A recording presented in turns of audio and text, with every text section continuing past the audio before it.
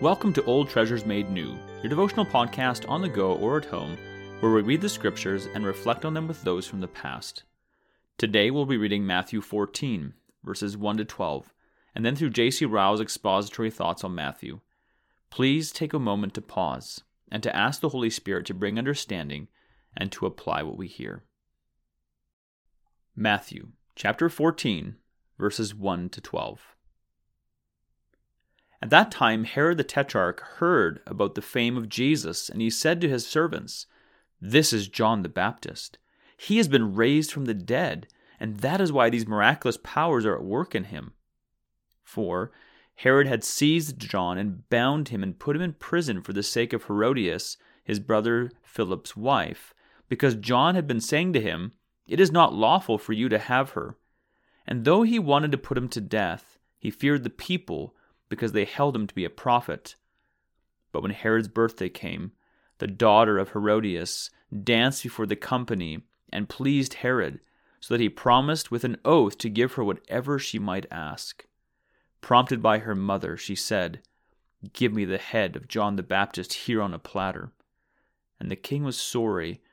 Because of his many oaths and his guests, he commanded it to be given.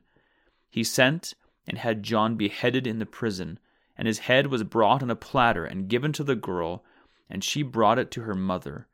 And his disciples came and took the body and buried it, and they went and told Jesus. This is the word of the Lord. We have in this passage a page out of God's book of martyrs, the history of the death of John the Baptist. The wickedness of King Herod, the bold reproof which John gave him, the consequent imprisonment of the faithful reprover, and the disgraceful circumstances of his death are all written for our learning. Precious in the sight of the Lord is the death of his saints. Psalm 116, verse 15.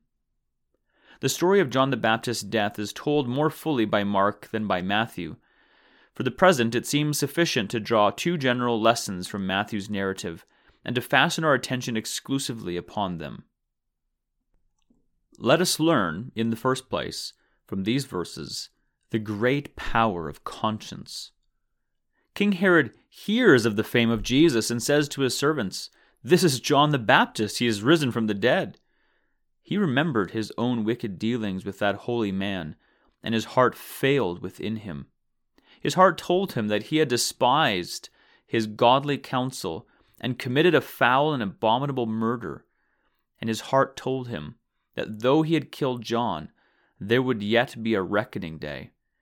He and John the Baptist would yet meet again. Well, says Bishop Hall, a wicked man needs no other tormentor, especially for sins of blood, than his own heart. There is a conscience in all men by nature. Let this never be forgotten. Fallen, lost, desperately wicked as we all are born into the world, God has taken care to leave himself a witness in our bosoms. It is a poor, blind guide without the Holy Spirit. It can save no one. It leads no one to Christ. It may be seared and trampled underfoot, but there is such a thing as conscience in every man, accusing or excusing him, and Scripture and experience alike declare it. Romans chapter 2, verse 15. Conscience can make even kings miserable when they have willfully rejected its advice. It can fill the princes of this world with fear and trembling, as it did Felix when Paul preached. They find it easier to imprison and behead the preacher than to bind his sermon and silence the voice of his reproof in their own hearts. God's witnesses may be put out of the way, but their testimony often lives and works on, long after they are dead. God's prophets live not forever, but their words often survive them. 2 Timothy 2 verse 9 and Zechariah 1 verse 5. Let the thoughtless and ungodly remember this, and not sin against their consciences. Let them know that their sins will surely find them out. They may laugh and jest and mock at religion for a little time. They may cry, "Who is afraid? What is the mighty harm of our ways?" They may depend upon it. They are sowing misery for themselves and will reap a bitter crop sooner or later. Their wickedness will overtake them one day. They will find, like Herod, that it is an evil and bitter thing to sin against God. Jeremiah chapter 2, verse 19. Let ministers and teachers remember that there is a conscience in men and work on boldly. Instruction is not always thrown away because it seems to bear no fruit at the time it is given. Teaching is not always in vain, though we fancy that it is unheeded, wasted, and forgotten. There is a conscience in the hearers of sermons. There is a conscience in the children at our schools. Many a sermon and lesson will yet rise again when he who preached or taught it is lying, like John the Baptist in the grave. Thousands know that we are right, and like Herod, dare not confess it. Let us learn, in the second place, that God's children must not look for their reward in this world. If ever there was a case of godliness unrewarded in this life, it was that of John the Baptist. Think for a moment what a man he was during his short career, and then think to what an end he came.